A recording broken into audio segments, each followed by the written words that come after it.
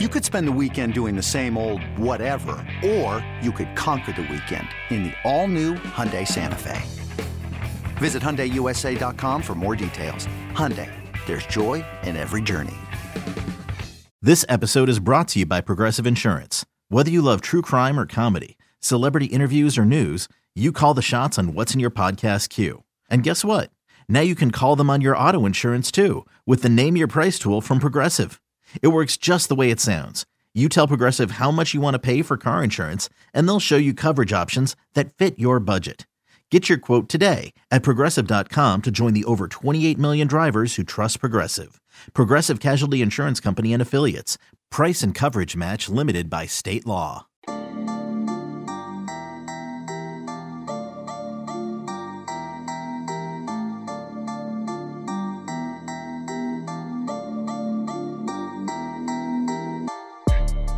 Welcome into the Illini Inquirer podcast. Jeremy Warner and Derek Piper properly caffeinated on this Thursday night. I don't think we need caffeine after the adrenaline and the energy that was in this building for a double overtime classic. Illinois finds a way to win. They're up 7 with 2.5 minutes left in regulation, blow that lead, down 7 points after Michigan goes on an 18-4 run at the end of the regulation, at the beginning of the first overtime.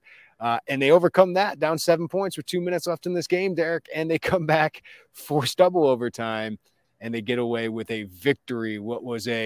I don't know what just happened. Like, this is the second straight home game. We're sitting here at State Farm Center, we're like, what just happened? This is a roller coaster ride, Derek, and it was fun again tonight by the end of the ride. It can be fun, can it? And another memorable home finale here. In the last couple of years with the fans in the building, you get 2020 against Iowa, a 2-point win. 2022 last year to win the Big Ten title, another 2-point win. And this one goes to double OT. So as soon as the tickets go on sale, make sure you're in the building for whatever the last game is. Keep making these marquee matchups. I'm all for it. But a lot of different ways to break it down. I asked Brad about how he felt in the late game tension type of moments, and there were some good things with Illinois being able to come back from 7 down late in that overtime period, but obviously they blew a 7-point lead at the end of regulation, took some bad shots with the lead there in double overtime that allowed Michigan to ultimately pull within one. Hunter could have tied at the free throw line, but he missed the free throw. Shannon took a bad three after Meyer had taken 3 before that, where Illinois, one of the big storylines for me was, hey, Illinois didn't chuck a bunch of threes. They actually went to the rim and scored. And it was great to see Ty, great energy off the bench and made some great plays, career high 14 points against his in-state school. And it was one of those wild games that we love about March. So Welcome to March, a team that has been having stuff like this happen all season long. But if nothing else, they're comfortable in these type of games. So we'll see where that ultimately goes. But a nice win. We can avoid the conversation of how close to the bubble you're going to get, how far down the seed lines you're going to drop.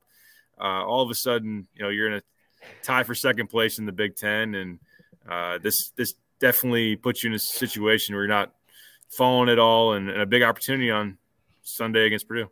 There are so many little things in this game, like just little things throughout this game that we can break down. But by the end of it, Derek, Illinois has 20 wins in a regular season. And it's just such a roller coaster that sometimes it's almost like, is anybody out there enjoying this? Because it is. It's been frustrating. It's been at times exhilarating. And I asked Brad Underwood, what's it like to coach this team that can give up a 7-point lead with a couple minutes left and then erase a 7-point deficit with a couple minutes left in overtime? And it's just, he's like, you know what? I've come to kind of enjoy it because I know I'm never out of a game. And that's one thing we got to keep coming back to is poorly as they played at Ohio State, they found a way to come back and have a chance to win that game with 8 minutes left or whatever it was. They didn't do it. And that's the bad thing about this team is they can bury themselves, and they buried themselves early in this game, down 10-4. Just a poor start again to the game, made some defensive busts, but they are capable of beating good teams and doing it on the road as well. We've seen them do that and have a chance to win on the road. And that's what makes them so enticing coming in the NCAA tournament. And if there was any doubt, Derek, this team's now going to the NCAA tournament. Like, it was probably going to happen even if they lost out, but they are going to the NCAA tournament. They'll probably be a top 9 seed in the NCAA tournament. And for a 4th straight year, Brad, Underwood's program has 20 wins, which is the first time they've done that since 2007, 4 straight years when Illinois went from 2000 to 2007, a golden era. They did it in the 80s, a golden era. This is when this is kind of a frustrating year and you're definitely going to the NCAA tournament, definitely going to be a top 9 seed. Like, again, I hate going big picture all the time, but this team is capable of it. And we found out again, but boy, you never know minute to minute where this team is going to take you. You don't. And it's maddening. It's intoxicating. It's everything really. It's not really I was going to say everything in between, but it's usually the opposite end of the spectrum. That's the crazy part. Underwood would love the in between. Right? Yeah.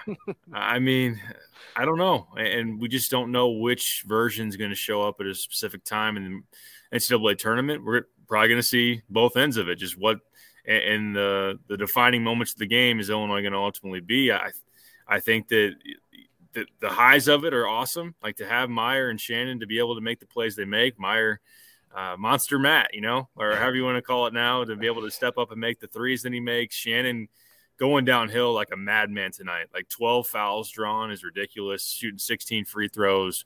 I know he wasn't very efficient. Like he started 1 for his first 9, but did be able to, when you're down 7, get a big and 1. Scored a big bucket late in that overtime. And, can I focus on that for a second, Derek? Go ahead. You got 2 dudes, and that's why, like, anybody saying this team will do nothing in March, like, there's not a lot of teams that have 2 dudes like that. 2 guys who are probably going to have a chance at some point to play in the NBA. Like, these guys will have an NBA contract at some point, whether it's two-way, whether it's whatever. Like, they will have a chance to be in the NBA. Like, not a lot of teams have that, and we saw that come out in overtime. They had 17 of the 21 points for Illinois, and I know some people don't like Meyer taking threes. I'm going to live with it because he's going to make them. He made 4 of the last 5 threes tonight. As you said, Illinois did a great job of not settling for threes, but I'm fine with Matthew Meyer taking 11 threes and making 4 of them because that's a decent percentage.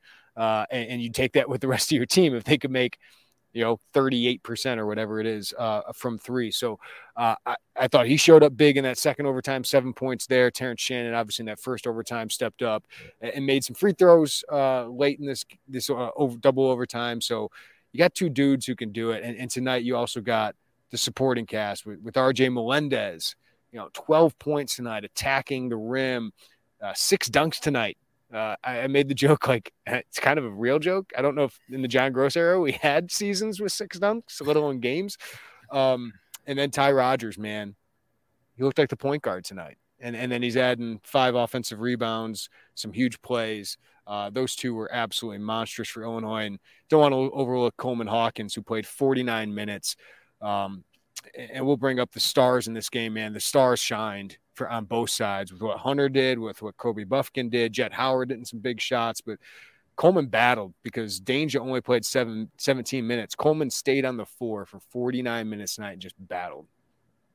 Yeah, he definitely did. They didn't give Hunter too much stuff easy. I thought that they maybe got away from the double at times. Didn't it hurt them? But for the most part, if you would have asked me middle of the second half how Hunter Dickinson night was, I would say it was above average, but it wasn't great. He kind of stumbled around there in the post, fumbled the ball a little bit, had turnover issues, but obviously got going there down the stretch and was really unstoppable one-on-one and gave Illinois a lot of problems. Now, when they did try to double, was that at the end of regulation when Jet Howard hit that 3, or was that Well, at the end of regulation, it was overtime. That was Terrace Reed had the ball, right? And Matt Meyer went off of him.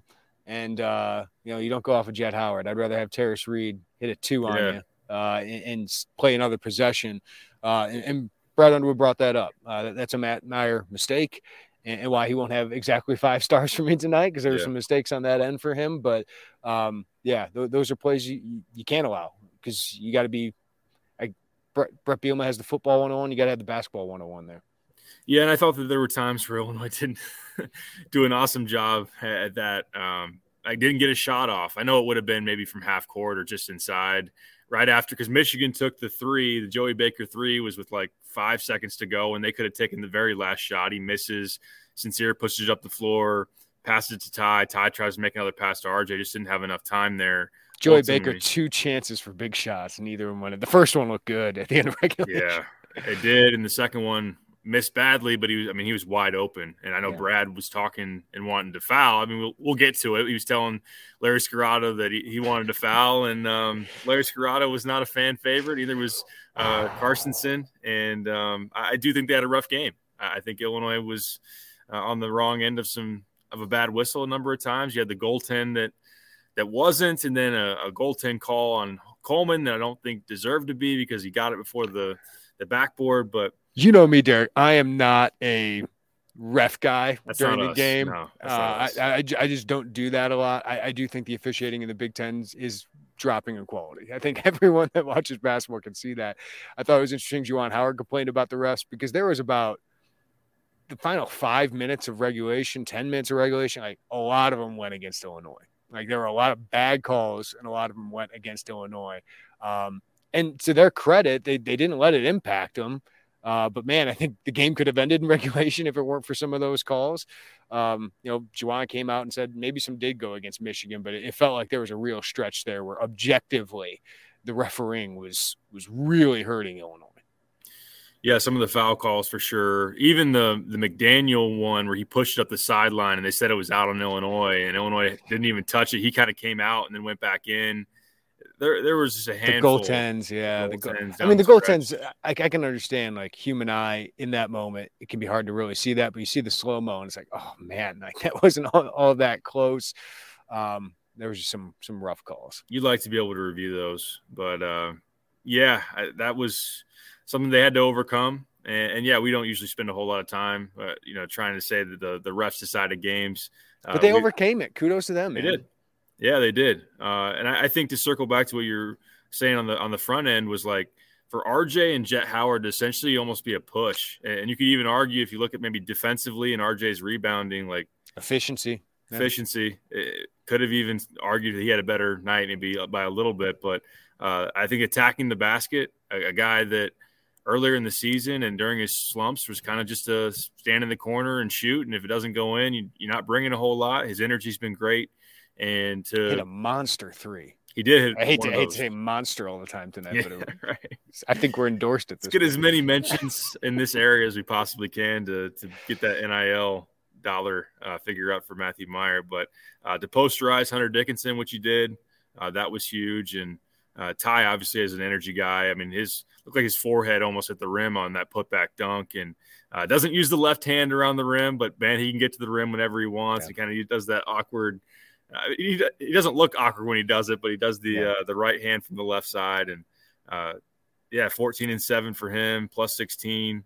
And Coleman, he battled. I mean, he's given up probably 30, 40 pounds to Hunter. And he stood his ground, man. Yeah, having to hold his position and just make things tough. Hunter, to his credit, he puts them in for sure, but Hunter also struggled a little bit defensively too, and obviously turned it over. Yeah, Hunter had 31 points. I think he gave up about the same. And Illinois attacked that, and that's something on Sunday against Purdue that I think is interesting. Dane played 17 minutes. I think it was more because he was struggling defensively, and Michigan and McDaniel did a great job of exploiting that drop coverage. Bufkin and Jet Howard pretty good in the mid-range game as well. So that's why Coleman played 49 minutes. Like that's why I say like. I'm glad Brad mentions it too, but Coleman did not have a good first half at all offensively.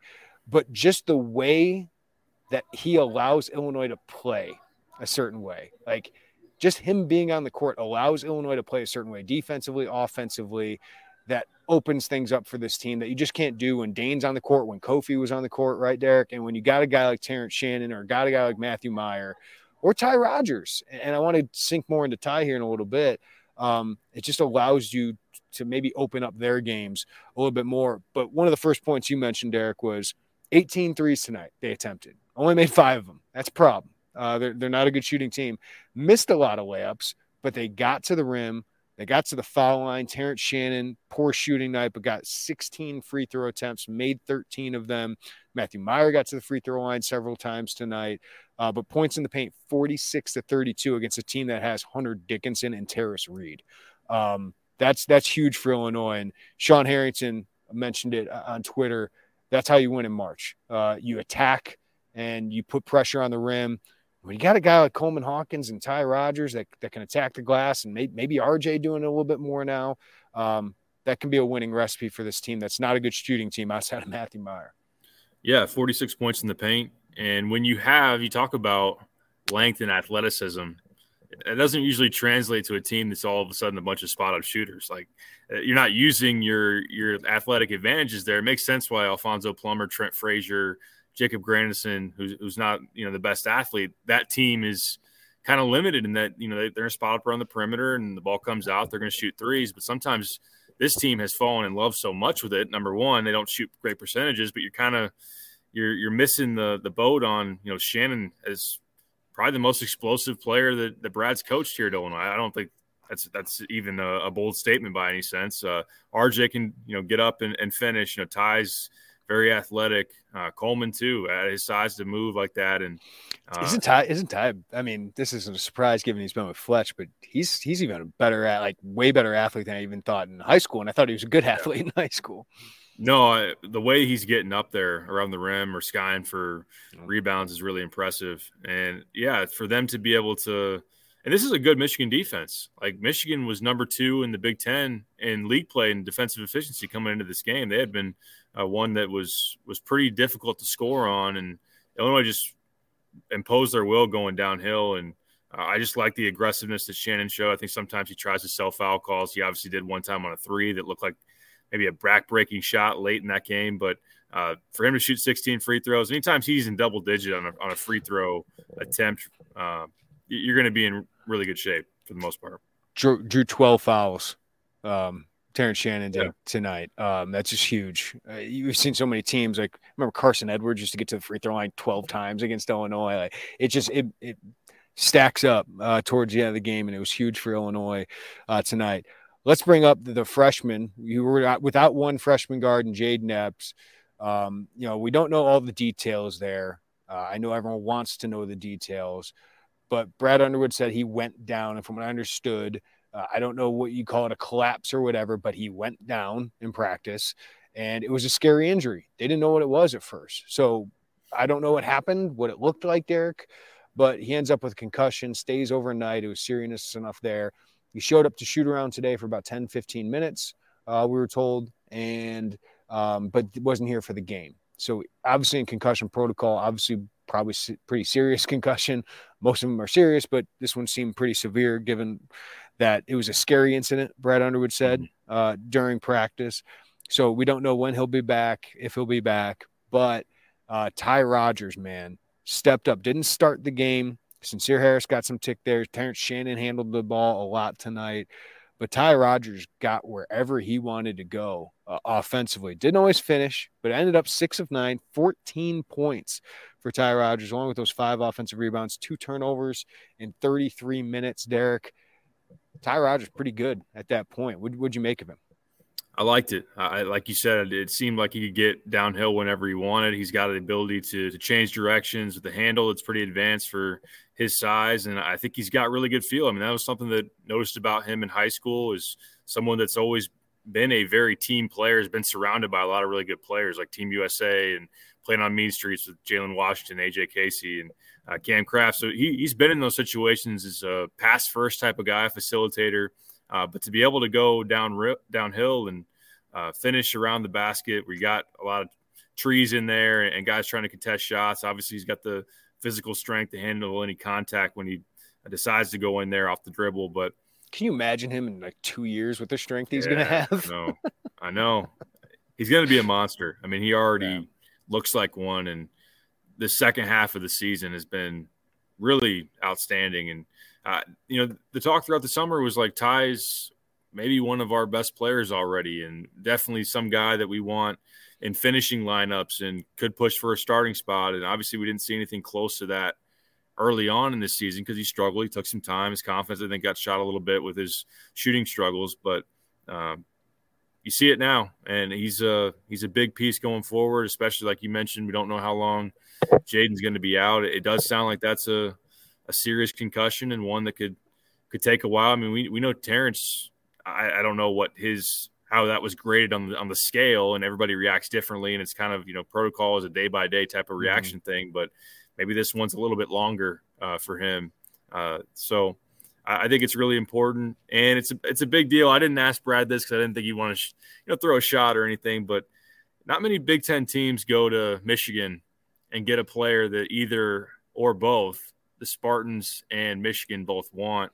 And Ty Rodgers is one of those that Illinois was able to get, and then to turn him loose on Michigan, score what's to this point a career high. That's a big deal. Introducing the Two-Way V4, where groundbreaking fuel cell technology meets fresh foam cushioning for the ultimate performance. With fuel cell, each step feels explosive, delivering unparalleled energy return. Paired with fresh foam, experience maximum comfort throughout the game. Its lightweight textile upper offers support and breathability without sacrificing agility. Whether you're hitting the clutch shot or locking down the opposition, the Two-Way V4 gives you the tools to play at a high level. Learn more and purchase the Two-Way for yourself at newbalance.com. When you need mealtime inspiration, it's worth shopping Kroger, where you'll find over 30,000 mouth-watering choices that excite your inner foodie. And no matter what tasty choice you make, you'll enjoy our everyday low prices, plus extra ways to save, like digital coupons worth over $600 each week. You can also save up to $1 off per gallon at the pump with fuel points. More savings and more inspiring flavors make shopping Kroger worth it every time. Kroger, fresh for everyone. Fuel restrictions apply. Derek, I love Juwan Howard and Hunter Dickinson. I'll tell you why. They are great villains. They are great villains in the Big Ten. I was asking Zach Shaw, who covers Michigan for 24/7 Sports, Jet Howard is good enough to be a lottery pick, right? Potentially top 20 pick. And now Kobe Buffkin, who is going to be like their go-to guy next year, might be playing himself into a first-round draft pick as well. But they think Hunter's going to come back, and I love it. But Illinois fans – gives you a great villain. He's a guy you love to hate. And if he's here for a fourth year, I mean, he was awesome in the overtimes and towards the end of this game. Fantastic player. But I just think he loves being the villain. He plays it really well. And he finally got to play a game here. But Illinois fans probably pretty happy. He's going home 0-4 against Illinois. And Juwan Howard's 0-6 now against Illinois. I mean, think about everything Juwan's accomplished. Regular season championship, controversial around here, and then a Sweet 16 run, Elite 8 run. He's been pretty dang good, but he doesn't have a win against Brad Underwood yet. He does not. And if you listen to, I'm sure Illini fans aren't very frequent listeners of the Hunter Dickinson and Jordan Bohannon podcast, but Hunter did say there's two keepers right there. Oh man. Hunter said you can't call this a rivalry because they haven't gotten one yet. Rivalries are usually back and forth, and they haven't beaten Illinois in a while. Obviously, during his time here and even the year beforehand. I was looking this up. We were talking about on the radio today. Juwan was 6-0 as a player against Illinois, 0-6 as a coach. You can call it even as of now. But obviously, yeah, I mean, the Brad Underwood versus Juwan, Illini fans are going to like how that one's trending. But I agree with you. I think that, give me all the Illinois-Iowa, all the Illinois-Michigan. I like the storylines, like the fan base is not liking each other and all of that. And Hunter plays right into it. He knows what he's doing. And it's great. And he had a really good game. Illini fans can still talk that trash and everything. And, Juwan is someone that's from Chicago. You're always going to have that dynamic where if you have some talent out of that area, they're going to try to be a factor too. And it's very fun. And I know the Orange Crushers hyped up. They didn't do anything crazy to my knowledge. Obviously, they had some words for both. But I thought the best trash talk was between Larry Serrato and the Orange Crush. Serrato firing back today. You wanted to toss somebody at halftime. Yeah. Larry's always interesting, man. He was the John Gross whisperer back in the day when he first became a Big Ten official, and now he's one of the more well-known guys, and probably not for very good reasons. Any other thoughts on this game? I thought Buffkin was phenomenal towards the end of this game in the second half. Jet Howard was great too. That's a talented team. I don't know how they right now are outside looking in on the NCAA tournament. There's a lot of talent there, of course, but and of course the Llewellyn injury hurt them, but McDaniel's been playing really good. Didn't have a great game tonight, so kudos to Illinois for that. But there's a lot of talent on that team to be 17-13. Yeah, I know they're really young, and be glad that they didn't get Diabate to come back or that. That's their problem, isn't it? Yeah. They don't get Caleb Houston back. They don't get Diabate, both those guys in the G League. right now. Yep. I mean, they're in two-way contracts, so still getting paid well, but or not two ways, but guaranteed contracts. But that's been hurting them. That's why Bufkin leaving when you feel like he could be good. But if they get Bufkin, Howard, and Dickinson back, that'd be pretty monstrous for him, because Howard doesn't need to go pro to make money. He doesn't need to. Yeah. But, obviously another year to play for your dad would be intriguing, but middle of the first round projection has been pretty consistent for him throughout the season. Bufkin now, I know that Sam Vecini, the Athletic, has inserted him in the late first round area, and he looks the part. Like, he's a really good finisher downhill. He's shot 38% or so from three during Big Ten play, and he's impressive. Like, he had 28 against Wisconsin over the weekend, 23 tonight. He's been on a roll. That's a big reason why Michigan's been dangerous here of late. They're 6-2 in February and almost pulled one off here tonight. So I think another thing that stood out to me that was, it's an underlining storyline, but McDaniel had it going early in the drop coverage, like you were talking about, and that's part of why Dane can get hard to play sometimes. You got those guards that are shot makers off the dribble, and he hit those. He's really good at the mid-range shot, and that hurt Illinois. But I think in addition to taking Dane out, like Sincere drawing a lot of that matchup, kind of cut that off for him for the most part. Like McDaniel was not a big factor really down the stretch of the second half or at all in the overtime. He couldn't get anything going. And there's a reason you play Sincere Harris 22 minutes.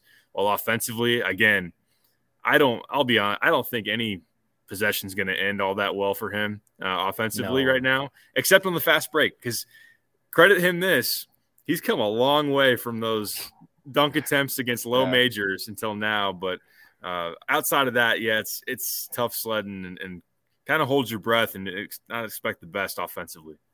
He did have a monster rebound at the end. Was at the end of regulation. There's so many ends of regulation overtime. He had a monster rebound. I think it was the end of regulation. Well, at the end of overtime, he got it and pushed it up the floor and almost – he probably should have shot it from half court, because then probably knew Ty wasn't going to take a three. Ty's just got to throw it at the rim. I know. I know you're not a good shooter, man, but you always got to throw it at the rim. Yeah, Sincere, I think, came into tonight 56% field goal percentage at the rim, which is actually higher than I thought it would be. He was working at a deficit on dunk attempts for a while, so he's starting to improve that at the very least. All right, Derek, last game of the regular season, Illinois at Purdue on Sunday. Purdue squeaked out a road win at Wisconsin, 63-61. It is a Purdue team that's not playing all that great right now. They look more like the team I expected, which is Zach Edey's really good. Is anybody else any good? Fletcher Lawyer's been pretty consistent for them, freshman guard, redshirt freshman, right? And just making a bunch of threes. Not redshirt freshman, but freshman. And Braden Smith's Braden Smith's kind of come down. They're they're a solid three-point shooting team, but that seems to be coming down here a little bit. What do you expect in this game, which is an interesting matchup? It's a tough matchup. You're going to have to double Edey, obviously. And I don't think you're going to see tonight, like, where they – and Matthew Meyer even mentioned in the postgame, like, we messed up some of our double team coverages, and we're going to have to work on that, because obviously you're going to have to do that against Zach Edey, because he's just – for as big as Hunter Dickinson is, he's 3 or 4 inches bigger and even more of a unstoppable force when you get it near the basket. But, yeah, Purdue, I mean, toughest venue to play in the entire league, and they're great. I know you mentioned they're different at home. Yeah. But still, like, Indiana went in there and got a win. Lawyer, kind of the book on him. He's been really good. Same with Smith, but teams are being pretty physical with him now, and kind of knowing that he needs a year or two in the weight room to really be the best player that he's going to be, because he's going to be around for a while and be a problem. But I look at Illinois' strength and we can get after you defensively. That's really the thing with this team. Like, that's what's frustrating sometimes is, like, Michigan was able to settle in early where Dickinson hits a three, and then, McDaniel's getting some clean looks. And sometimes this team is really, really good defensively, and sometimes they have breakdowns or lapses for whatever reason. So if guys like Shannon can get into him, and I just think the athleticism of Illinois, if they're really intent on getting downhill, attacking the basket, see what you can do attacking. Obviously, Edey around the rim is a factor, but it's a game Illinois can win. It's a very interesting matchup with Edey, and I do think Illinois will try to see what they can do with Coleman at the 5 too. Just, if it's one of those where Coleman needs to shoot because he'll be in some pick and pops that they can use against Edey. And if that's going down, that's something that can kind of be the counter punch to him sitting there in the paint. Yeah, I don't mean to steal Joey Wagner's thunder, but he did some quick math. This is going to come down to Shannon and Meyer, right? Like, it's going to come down to how well do those guys play because, Purdue, do they have they got some guys that can defend a little bit, but one-on-one in ISO situations, like Terrence Shannon can take any of those guys. Matthew Meyer can, Gillis is not the most athletic, you know what I mean? So it's going to come down to those guys. And Joey Wagner had a stat when those guys combine for 30-plus points, which isn't a lot for those two. That's what they average, basically. Illinois is 9-3 against high major opponents. So that seems like a pretty big number. If they hit 30 points, Illinois got a really good chance to beat a high major opponent. I was just going through, because I know we're going to get this question.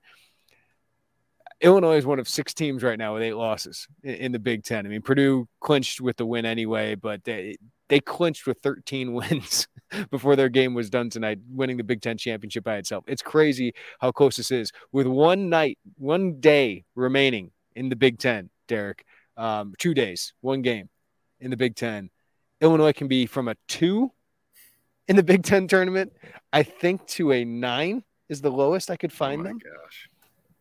It might be 2-8, but everyone 7 seems like a pretty good one for them. Rutgers losing really helped them because they have a tiebreaker over Rutgers. If Northwestern loses and they're tied with Rutgers, they got some tiebreakers actually going their advantage now. But the realm of possibilities is still insane going into the final game. I don't know how much people care about Big Ten tournament seeding, but if you're a 7, you got a good chance to play either Wisconsin or Penn State. If you're 8 seed, maybe you're playing Rutgers. Maybe you're playing Michigan again. I don't know, but you can go on that website. I'll tweet it out here in a little bit, and you can find so many different combinations. But Illinois still can finish as high as a 2 seed if they beat Purdue. They can still get a double bye. Yeah, I saw someone tweet that there's that simulator. I know Trevor, our good friend, sent us the link a week ago or so. But if the favorites play out, all the favorites win, which, of course, it's March Madness. That won't happen, but just kind of give you a snapshot. Yeah. If all the favorites win going forward, Illinois would be a 7. But there's a lot of different combinations. Like Michigan playing at Indiana is going to be a very interesting game. Maryland's got to play at I just Penn did State. one of them, and I got a 2. Really? If everything went Illinois' way, I got a 2. Oh, man. But that's not going to happen because not everything's going to go their way. But I was just trying to find as many. I think a 7 is probably the most likely they will get. But there's still a ton of possibility. I found a way I could get a 3. So it's pretty insane right now. Who knows when you'll see us in Chicago? It's kind of the bottom line there, right? I mean, I think also what's kind of interesting, if you don't care about the Big Ten tournament seeding, I know that might have mattered a little bit more. It's all about the NCAA tournament, but that kind of also gives a picture of how these teams stack up on a team sheet, for the tournament committee, because all these teams are log jammed here. A lot of Big Ten squads are anywhere from a 7 to a 9 or a 10. And I think the finishing position could put a perception hey, if you're 4th in one of the best leagues in the country, that could help you. But then also setting up a path to win a couple games in Chicago, which generally you might not care. If you can get like last year when they lost in Indy, everybody just a couple of days rest. We saw it almost kind of ruined them the year before, but getting to a Saturday or a Sunday could be the difference in a seed line, maybe even 2 if Illinois is going to beat Purdue and then go to the Big Ten tournament and make a little bit of noise. So, again, I think it comes down to, for a lot of people, if you can get out of that 8-9, that'd be fantastic. A win at Purdue, obviously, would be a great start to making that a reality. Get out of the 11 a.m. game. I don't like this team in 11 a.m. games, whether it's the NCAA tournament, Big Ten tournament, whatever it is. We'll see 11:30 a.m. And I guess it'll be 12:30 where they are Eastern time at Purdue. Let's get to a few quick questions, Derek, before we get out of here and call it a night, call it a season here at State Farm Center. Brock asks, how do you think this game goes with Epps healthy? That's a tough question. Rogers played so well that Rodgers played great, and even like RJ being slotted into the starting lineup and playing the minutes that he did, like didn't have a problem there. I didn't think that like ball handling was a big problem for them. Underwood mentioned that kind of in the tight moments he didn't maybe call up as many sets, or just because of the point guard situation. You're not using your floor general and Jaden out there, but as we've seen with this team all year long, like even with Jaden, who's a point guard, like a lot of the offense goes through Shannon and Meyer, and we still saw the same deal there tonight. So I don't know. It's hard to say. Jaden's been struggling here recently, but we obviously know he's a talented player. Well, one thing it took off a score. Like, so if Meyer and Shannon struggled, you didn't have another scorer like that. But one thing it did do is towards the end of the game, Derek, all those other guys knew who was getting the ball. Like, you didn't have a Jaden that was going to force up a shot because it's his turn or whatever. It was Matthew Meyer and Terrence Shannon. Like, those guys are going to go get us buckets. Like, Coleman knew what his job was. Ty knew what his job was. RJ knew what his job was. And those guys all played it really well. Mike, if Epps doesn't return, is the lack of point guard a concern, or are the long lineups better for March? What do you think? It's still a concern because you have a guy like Epps that can shoot it.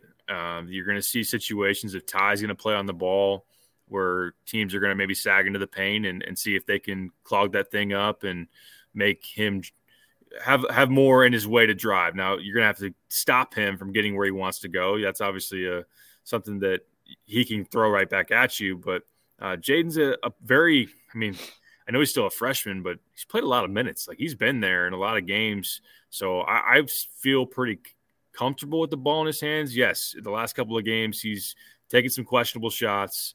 He's had his own struggles for sure. He also made some big buckets in some big games. Yeah, he definitely has. I think, too, he's a pretty solid defender at the very least on the perimeter as well. And if you get into foul trouble, that could be something that Illinois could really hurt from if he's going to be out. And it thins you out there with your bench, having to log heavier minutes. But, like, if Shannon were to get in foul trouble, or you think about Ty or Sincere, that's where it could hurt you.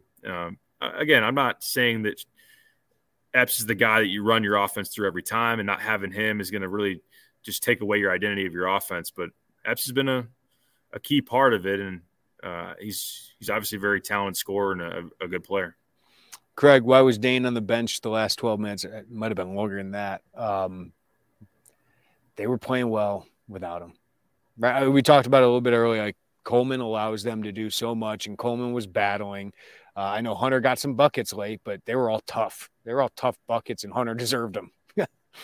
I will say Dane took it right at Hunter, and I didn't expect him to be as much of a scoring impact guy tonight. And early in the game, there was a stretch where he was like the best thing. he scored Illinois' first 2 buckets. He's the best thing Illinois had going, is just attacking Hunter. Defensively, drop coverage, not letting McDaniel get going, not letting Bufkin kind of have that mid-range. And I think that, Hawkins was able to be the best type of matchup on Hunter as far as that goes. And it just allows you to play a little bit differently. And I think they like that. And it does take another non-shooter off the floor. If you're going to play Ty the minutes you're going to play him, maybe you want to have a little bit more of that spacing with Coleman as your 5. Because if you put Dane out there with Ty and Sincere too, like we saw a lot of those 2 freshmen playing together. If you throw Dane out there, you essentially got 3 non-shooters. Yep, agreed. Angelo, what are the chances Coleman and TSJ come back next season? Meyer obviously out of eligibility. Shannon walked for senior day. It's his 4th year of college, but he does have the COVID year. Coleman, a junior. People were mentioning he didn't go through senior day. He's a junior, so they don't do that usually unless it's Ayo Dosunmu, projected first-round pick. Last year too. Yeah, Kofi as well. So I guess they do it, but so maybe I'm poo-pooing that too much. I asked Brad about it yesterday. I said you had Kofi, last year go through it, and he was a junior in NBA draft conversations, and Coleman has been on my mock draft since he's a higher-rated prospect than Kofi. Yeah, so I just asked him, what goes into the conversation. He said obviously different situations, and they had a pretty good feel at this time of year that Kofi was pretty heavily leaning towards leaving. I think Coleman not walking tonight probably says that that's not a done deal at the very least. At least that would be my read on it. I think he'd probably want to go to the combine, and if he gets an invite, or at least have the opportunity to get feedback and work out for teams. But the way he's projected right now, I know that similar to, Illini fans, how they look at him, there's some reasons to love him. There's some reasons to maybe be turned off by him, but people who do the mock drafts hear from enough at the next level to know that he's a legit prospect. And I would expect him to leave. And same with Shannon. I think Shannon came in with the idea he's here for 1 year. He's on draft boards. He'll be a two-way player. No doubt. Like at very worst, he'll be a two-way player. Very best, he'll have a guaranteed contract because he's a top 45 pick. Right. So I think Shannon, enjoy him while you got him. I think Coleman's got more interesting decision. I think that one's going to go into May, right? Before he's got to make that decision for the draft deadline. I think that one goes a while, which will be interesting with the transfer portal, right? You always got to weigh those things, but getting Coleman back for another year, I think would be huge. Like, again, I don't know if he's going to be the leading scorer on next year's team, but he's just so valuable in everything he does. And I think he could be even better at a lot of things. And we're starting to see him go off the bounce a little bit more. I thought he had some great moves against Hunter. He just wasn't able to finish. So I think that's the next step in his game. And obviously shooting it consistently. Like Io came back to show he could shoot a little bit better. Mm-hmm. I think Coleman, it's going to be a question for him. Did you like his turnaround fadeaway from the free throw line? No, but sometimes those fadeaways do go in for him. That's what's really weird. Step back from the corner that actually went in. Yeah, I mean, he has not – still logged a ton of minutes in college. Like last year, he was a key role player off the bench down the stretch, and now he's a starter. And the feedback could be go get more experience, work on your jump shot even more, and try to circle it back in a year. And maybe he'll do that. And I know that NIL will be a conversation on Illinois side of things as far as that goes. And I think they're interested in trying to get him back. Yeah. Scotty B, not Scotty P, but Scotty B, who's Illini's best defender, a lot of choices. I think we were just talking about him. Matthew Meyer thinks it's Matthew Meyer, but he was getting pulled offense, defense late in the game, so I don't think Brad Underwood agrees with that. I think it's Coleman. It just impacts the game in so many ways. I think Ty Rodgers creeping up that chart, though. And RJ is really good, too. They have a good amount of options. If you would ask me this question early January, I probably would have said TJ. But because I thought that Coleman hadn't, to that point, had as many impactful defensive games as maybe we expected. But now I would go with him. It's tough, though, because like Meyer can be really good, but he can gamble. He can get beat off the bounce. TJ did a really good job on Jet tonight, too. He did. I think TJ, when he's really locked in at that end, can be someone that's hard to get past. Obviously, he's physical.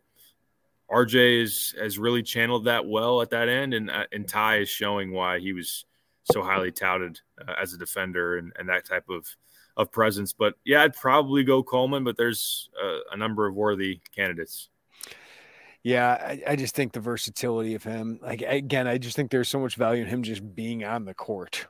We didn't even say sincere. Crap, I just saw that in the comments. Yeah, he's really good. Like he's really good on the ball. There are guys who can take advantage of his lack of physicality.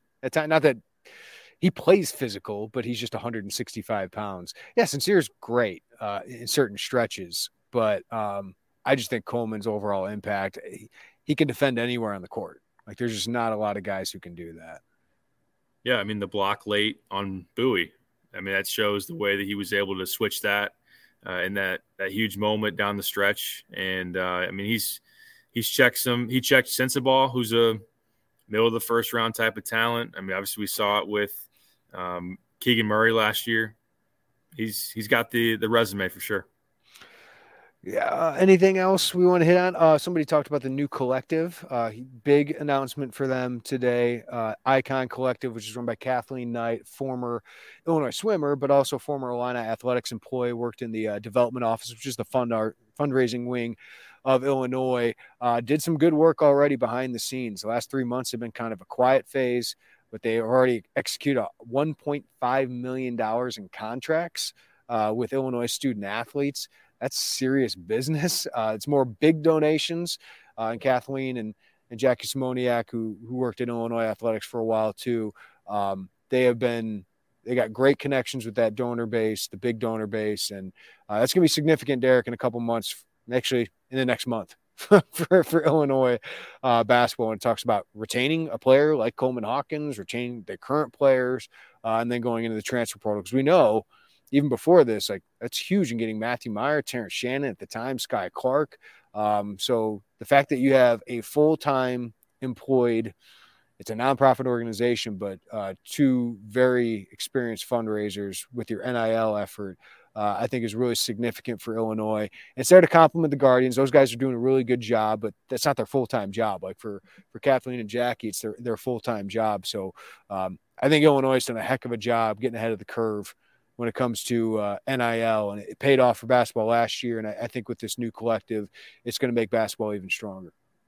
You said it right there, ahead of the curve, and they've done a really great job at that. A lot of commitment is where it starts, from the fan base, the donor base, to be able to generate the type of money and the interest for people to want to invest and put their money where their mouth is, so to speak, and to be able to impact really these teams and to try to create opportunities for guys that are on the team. And I mean, let's be honest, setting the foundation for what recruits and prospective transfers can see as far as what the earning potential is there. So it was really, I know Illinois, as far as the basketball perspective goes, they felt like when you first began NIL, and we could do a whole podcast in NIL, when you first began it, it was a whole new world, and it was frustrating because some teams, North Carolina, were maybe promising more than people thought that was realistic. And it wasn't unreal. It was unrealistic. Yeah. And so that part Illinois was trying to do what they felt the right way, and were careful about those things. And then there was the ruling. Some of the legislation was, at first it was you could not have any direct contact as a coach talking to like prospective athletes about NIL. Then like the ruling came out, no, this is actually fair. People within the athletic department can do this. And Illinois had a great infrastructure and was doing it well. And then they're like, no, actually the NCAA said, no, we're not going to allow that. So it has to be completely like third party or whatever. Yeah. So it was another pivot, and they got this thing together. Like you said, they've got Kathleen running this thing and heading it up. And that kept Keith Randolph, Johnny Newton, Isaiah. I mean, football is retaining great talent and has a great chance to build on last year because of it. And now basketball, which we know has already succeeded in NIL, has that weaponized for them now. So I think Josh Whitman's done a great job of, I don't know if he loved the idea of NIL. And I think that even Kathleen was nervous about, is this going to blow up the entire NCAA model and ruin the experience that I loved? But they also know Illinois saw this as an opportunity, right? And the people that sometimes see these disruptions as opportunities to get better, those are the people who create Apple or whatever it is, right? Like in Illinois saw that, we can, I hate to use the word, like weaponize our great fan base, passionate fan base that wants to win more than anything, and help us get some of the best players and retain the best players. Yeah, that's going to be good for us. So kudos to Josh Whitman for embracing it. Some ADs have not. I think Michigan took a while to get into this. Some other Big Ten opponents have taken a while to get into this.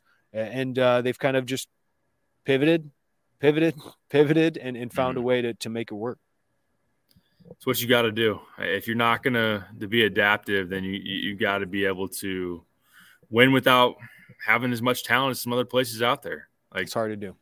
It's hard. It's possible, but it's very, very hard. And for years, fans felt like there was, and it makes sense, there was a competitive disadvantage in recruiting because you had programs that were willing to do stuff that maybe Illinois wasn't, and that just was the reality now. And that's kind of what the NCAA was trying to. Now, number one, they were trying to just get the players paid without it coming out of their pocketbooks. But they succeeded in that. But now it's a program like Illinois can be in the ring with a Kentucky, a Kansas, and not that there aren't some maybe even heavier hitters when it comes to NIL, but that kind of stuff. I think Illinois is, especially in basketball, put themselves up pretty high in the pecking order of what they can provide and offer and everything. And then when you put together NBA draft prospects, winning, right, all that stuff is building on itself. Yeah, presents a great sell, and I think that with Keith and Johnny making those decisions on the football side, that's something to build off of. And I mean, look at the draft picks that they're probably going to have in this draft, and the winning, and could get going on that side too. Yeah. Nick, quick question: do you start Dane or Ty on Sunday? Brad seems to like Ty off the bench. He does. I put Ty in my projected starting lineup going into this game. I thought that's the way he was going to go, especially for the slow starts. And to be honest, yeah, I think that could fix that problem. But boy, Ty plays 25 plus minutes every game now. He closes every game now. Yeah. I think Brad cares more about that. But man, the slow starts are happening a lot. You kind of had another one, didn't you? Yep. It's interesting because I think that he's your best point guard with Jaden Epps out. He is.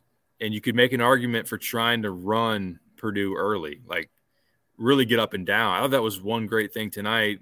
I know that it doesn't maybe show in the fast break points. Illinois only had 6, but Shannon, anytime he got it, we're trying to push the ball up the floor, and maybe you just try to make it an up and down game early on Edey and play that smaller ball lineup. But you can ultimately get to that if you're going past the first media, and then Dane comes out and Ty comes in if you like that. And Dane can obviously be someone that's physical, and it's going to take someone to, as far as the double team goes, hold their ground as much as you possibly can and then bring that help. Because even if you're going to plan to bring a double, if Edey's posting you at the rim, you're pretty much screwed. So Dane's going to have to play some minutes in that regard. Yeah.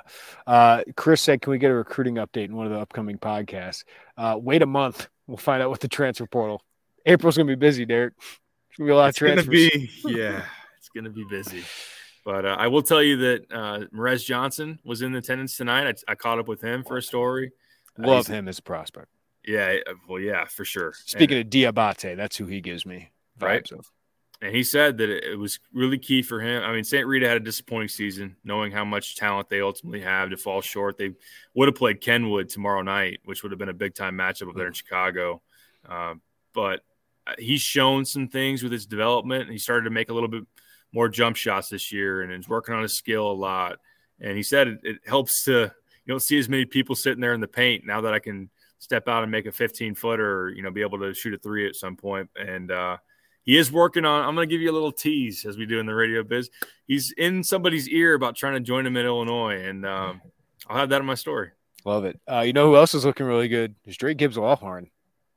Playing really well in OT. You can see the talent, man.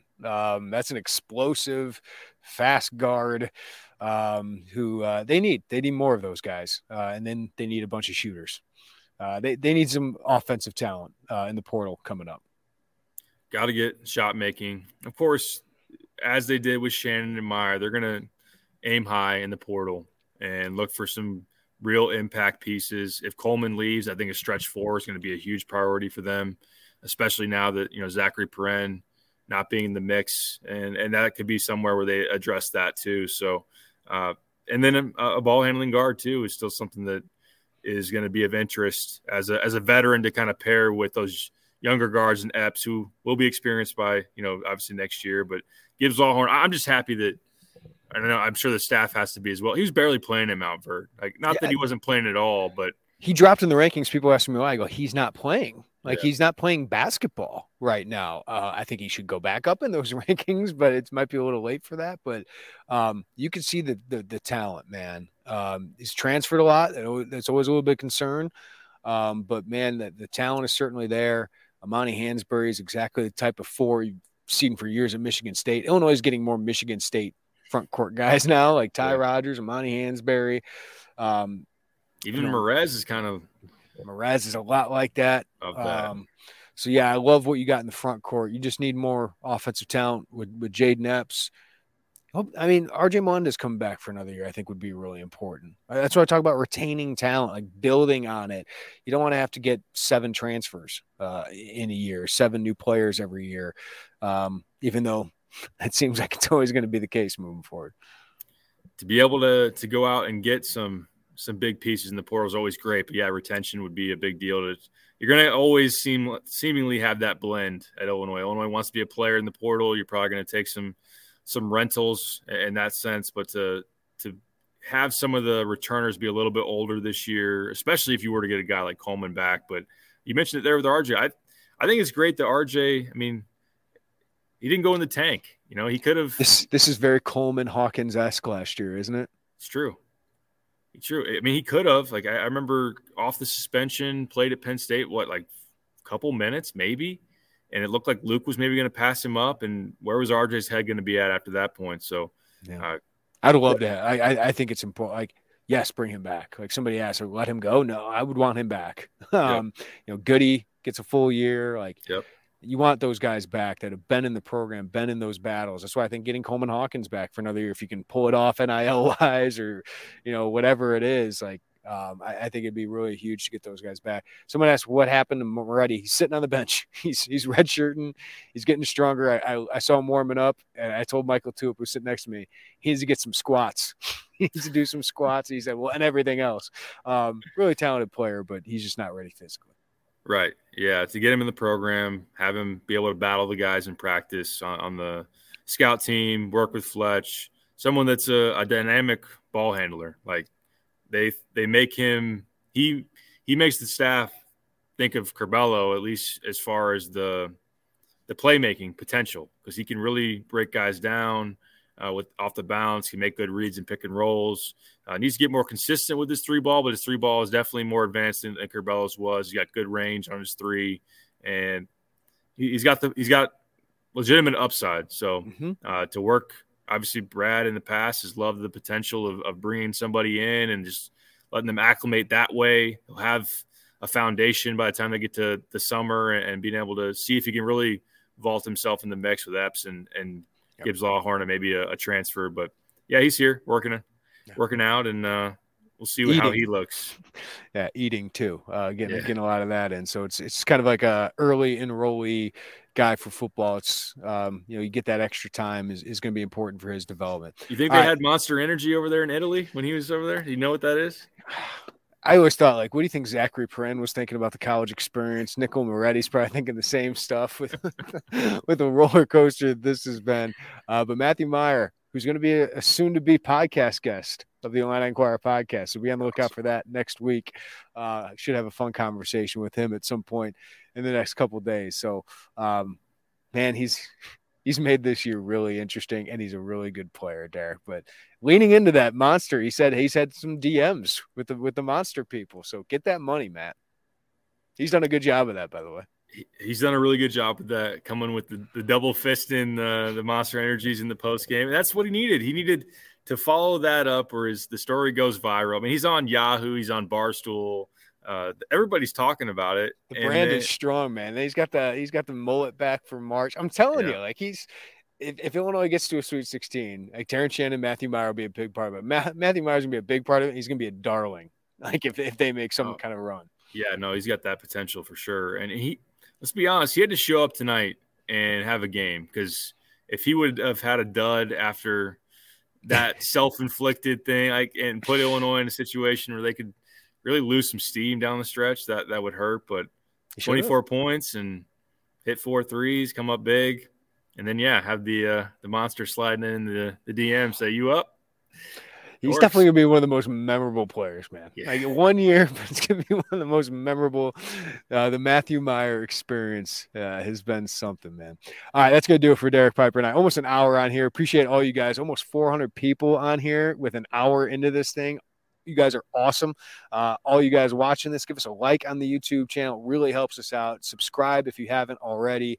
And, of course, everybody listening on the podcast, appreciate you guys. Give us a follow, rating, review wherever you get your podcast. We'll have plenty of content up at Illini Inquirer. Derek will have takeaways. I'll have player grades. Joey's going to write about the 2 stars, the seniors from tonight. We got plenty of football content coming up as well, because Joey was at the Combine today. Joey working, burning the candle on both ends. So appreciate his effort today. But everybody have a great day. Take care of each other. And we will talk to you next time right here on the Illini Inquirer podcast. Bye, everybody.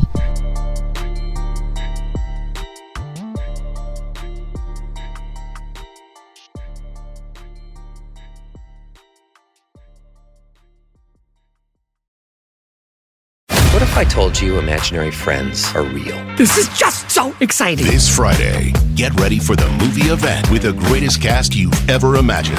Showtime. Ryan Reynolds, John Krasinski, Haley Fleming, Fiona Shaw, Phoebe Waller-Bridge, Louis Gossett Jr., Matt Damon, Emily Blunt, George Clooney, Maya Rudolph, Bradley Cooper, Sebastian Maniscalco, Jon Stewart, Sam Rockwell, Awkwafina, Keegan-Michael Key, and Steve Carell. I need to throw up or I need a snack. It's one of the two. Gross. If. Rated PG. Parental guidance suggested. Written and directed by John Krasinski.